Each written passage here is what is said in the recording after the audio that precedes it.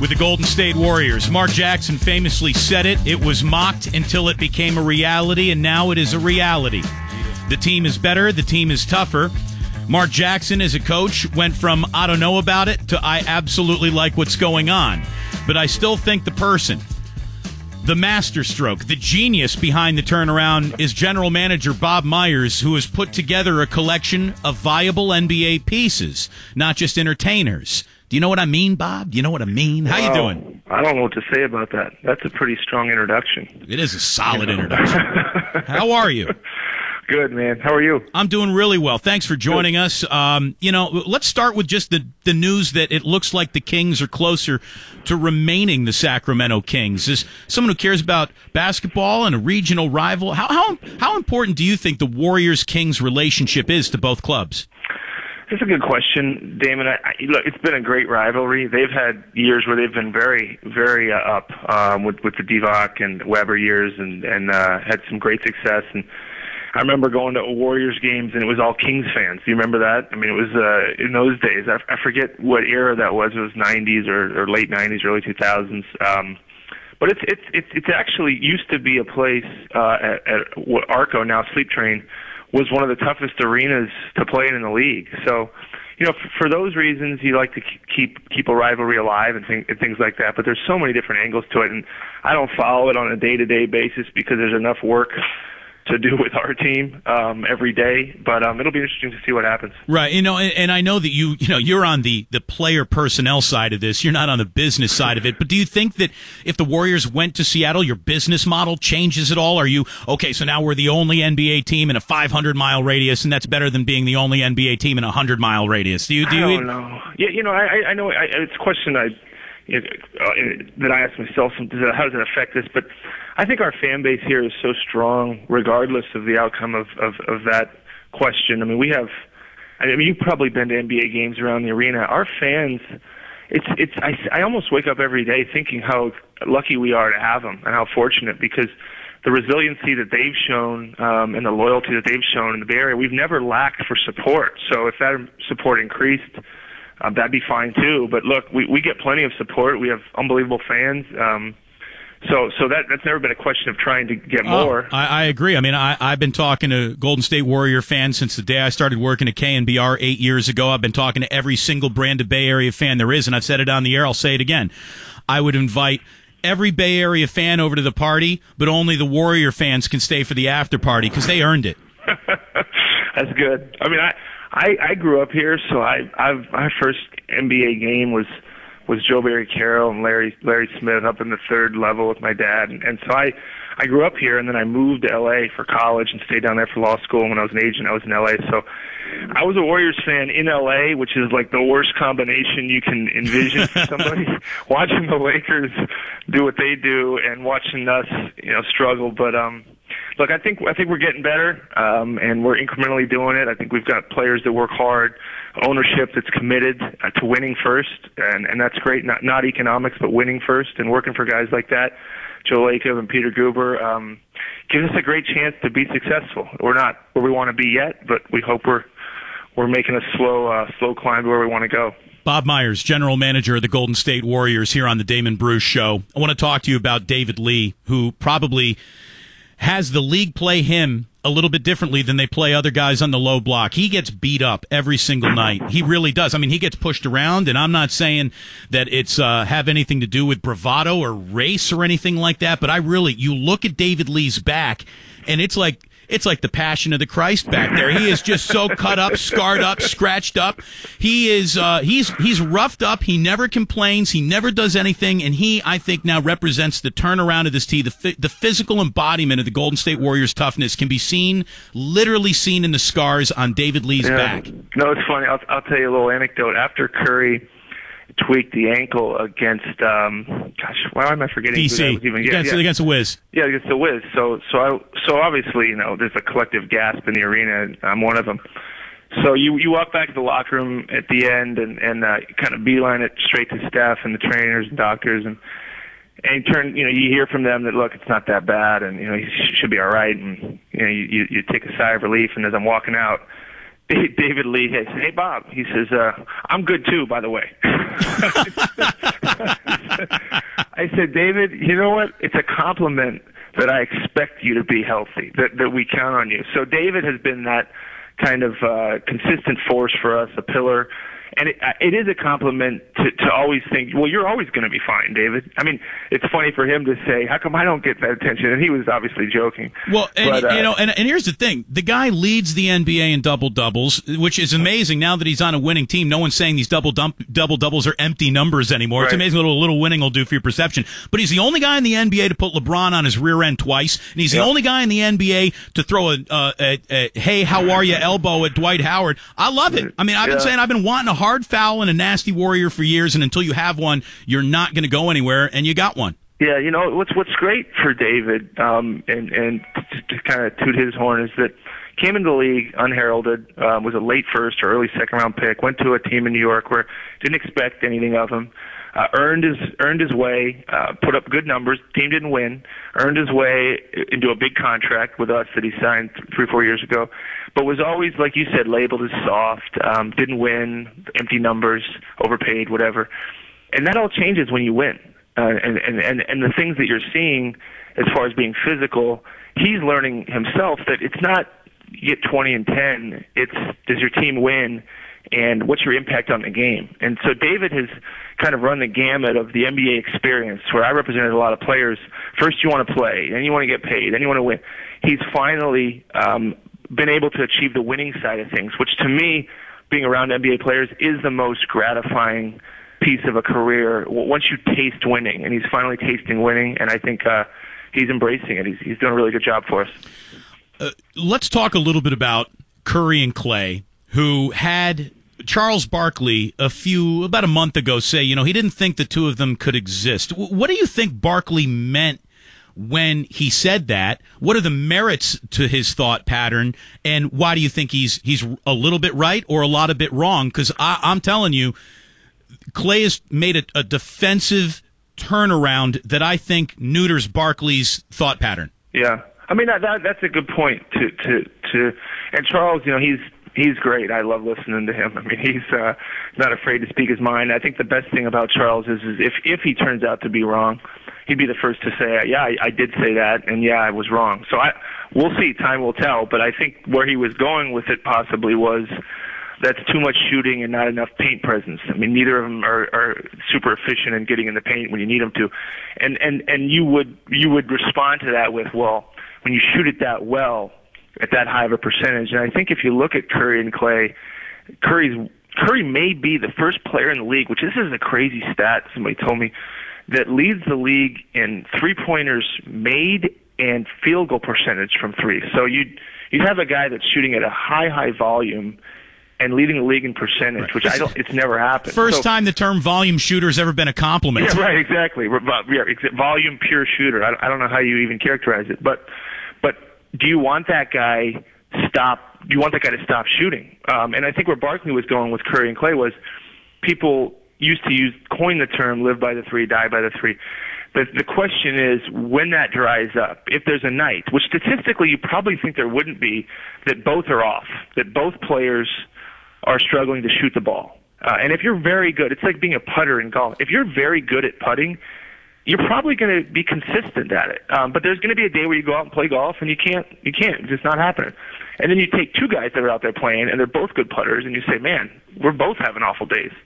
That can happen. I mean, it's possible, and it has happened for us this year. So the question is when the team, and it's not so much Curry and Clay, it's if that's happening during the course of the game or teams are taking that away from us, how do we respond then? When that well goes dry and for whatever reason that the shots aren't falling, what do we do? Does it mean that those guys then decide, you know what, my shot's not falling, I got to find a way to get in the paint? And they're getting better at that. I think both Curry and Clay are getting better at finding ways to score outside of perimeter jumpers. And then it's up to guys like David Lee to funnel the offense through. Bogut, when his offense comes back around. Barnes is probably the most adept guy from the perimeter at getting in the paint, getting fouled, and finishing. So it's okay, and I see where he was going with it. And again, you prove a guy like that wrong by winning. I mean, that's how you prove a guy. I mean, if we don't win, he looks smarter than me. But they're both young, Damon, so time will tell. But we feel like it's been pretty good, and I think it can get better. Warriors general manager Bob Myers. You never forget your first, and Harrison Barnes was your first, like official pick. What do you think of his season? Where would you like to see him improve, and what is the part of his game that, as a rookie, you most admire? I think work ethic. He's got a tremendous work ethic. He's a tremendous professional. Approaches the game the right way, eats right, gets his treatment, does all the extra work, never takes days off. All the things you'd like to see in a 20-year-old player. And how he approaches the game, which makes me believe he'll be successful. He came into the league with people saying he was a jump shooter and couldn't attack the paint and couldn't defend, and he's taken that as a challenge. But I think the thing that is most encouraging to me and our front office and ownership with Harrison is that he wants it. He wants to be great. So oftentimes when I was an agent, we'd get the first look at players. We'd get a chance to recruit them, get to know the family, get to know them, and then we would then put them through our own workouts prior to them being seen. So, for example, when Matt Barkley does a pro day, he's working with somebody for a month before all the NFL people show up to watch him throw. Sure. So you get a chance to see guys. So you say to, for example, Derrick Rose or Westbrook, two guys we represented, you'd say, we're going to work out at 8 o'clock in the morning tomorrow, guys. You'd see Derrick Rose and Westbrook say, all right, good, I'll be here at 7:30. Then conversely, you'd see other guys that you'd say, we're going to, and this is not their college coach or an NBA team or NFL team telling them to be there. This is just an agent and the trainer saying, you got to be there at this time. You find out very quickly who cares about being a great player or working hard. And Barnes, you don't really know that when you draft a guy. You talk to the college coach, you talk to people around him. Sometimes you draft a player and find out in the summer, hey, we want you here in August. The guy says, when do I have to report? And you say, well, technically, you have to report at the end of September. Right. Some guys show up at the end of September. This guy, I think, the day he came out when we drafted him, he said, can I stay and work out? And immediately then you've got a guy that is going to be better tomorrow than he was today, and so on and so on. So for us as an organization, that's what you want. Well, and I think sometimes, Bob, you get guys who got so much raw ability, but no one peaks when they're 19, 20 years old, especially in a man's game once they hit the NBA. Harrison Barnes was always, I got a lot of fans I got a lot of friends who are North Carolina fans, and they, Harrison Barnes is always what he wasn't, right, regardless of what he was. How do you disseminate the whole, forget about the limitations, forget about the fact he's 19. This is a huge raw project here, and we'd be crazy to overlook. I mean, I think a guy like Clay is the same thing. Whatever your complaints about Clay were a year ago, boy, he's gotten really good. I mean, he has made a serious commitment to be a perimeter defender. Yeah. No, those are, well said, because Klay Thompson, from the day we got him, is a much better player and certainly defender, like you alluded to. But you know why? He works. I mean, that's the thing. There's no secret to all this stuff. I mean, you do your best, you do your homework, you make decisions, but hard work usually gets results. And so when you see a guy like Klay Thompson show up all summer long, not just coming in here shooting jumpers, but working on his defense, which is not fun, by the way. I mean, nobody really gets excited to go to the gym and work on defense, but he did it. And so for us as an organization to see the results, it's not a surprise. There's no shortcuts to this stuff. So when you watch Harrison next year, he's going to be better. And the thing that I think you asked what we would like to see from him is just consistency. I think if people watch us, you'll see flashes from Harrison where you say, wow, why can't he do it every time? Or, you know what, that was a good decision and that was a bad decision. That's where you become an elite player in the NBA, when you can do it night in and night out. And Clay, like last year, and even the start of this year, he'd have a great night and then a so-so night and then a bad night. But now he's having 2 good nights as opposed to 1 mediocre night, and hopefully then it'll be 3. And the same thing with Curry and some of these guys. It's just developing consistency. But our belief, like you said, is you put the time in, which our guys are committed to doing, and they're going to get better. What is the ceiling for a guy like that? We'll see. But if you got an athlete that works hard and is a good guy, you expect him to improve, and I think he will. I think this team will be at its best when Curry, Clay's, and Barnes' developments meet Andrew Bogut's recovery. Yeah. I mean, and obviously that's what you're looking for, Yeah. No, I mean, we're young at the perimeter still, and you're right. Bogut's health makes us a much different team. I think that piece to any NBA team, the center position, can make or break you. in a lot of different ways. So for a healthy Bogut to be out there every night, it absolutely makes us better. He's everything we don't have. He's everything the other guys aren't. So yeah, I mean, look, that's our hope. I mean, a lot of organizations have the best ideas, and it never comes to fruition. So we hope that that's in our future. And look, with the hard work and effort, we think it's possible. One more question for you, and I really appreciate your time, man. This is a long interview. I really appreciate it. Can you tell me about the new analytics that you guys have tracking ball movement? I guess there's cameras now filming. You got a new embrace of say, are you like the next Daryl Morey? I mean, what's going on with the new way you're crunching numbers and gathering stats about your team? And can you tell us what it's revealed and it's early going? Yeah, no, it's actually did something on that yesterday. I think ESPN came out here and interviewed Kirk Lacob, who kind of spearheads it. He's assistant general manager. But this is my point to the analytics, which are great, by the way, and we fully embrace them. And the question is, and Daryl, I'll never be Daryl. Daryl's an MIT grad. I'm UCLA. Well, Dork Elvis, man, come on, you can't compete with that. I mean, I'm an attorney. I went to law, but that doesn't. Daryl is this stuff is in his sleep, so he's kind of the pioneer of it. But here's the challenge, Damon. I could go into Kirk's office or ask him what does this mean, or how. One thing that we did the other day was let's track.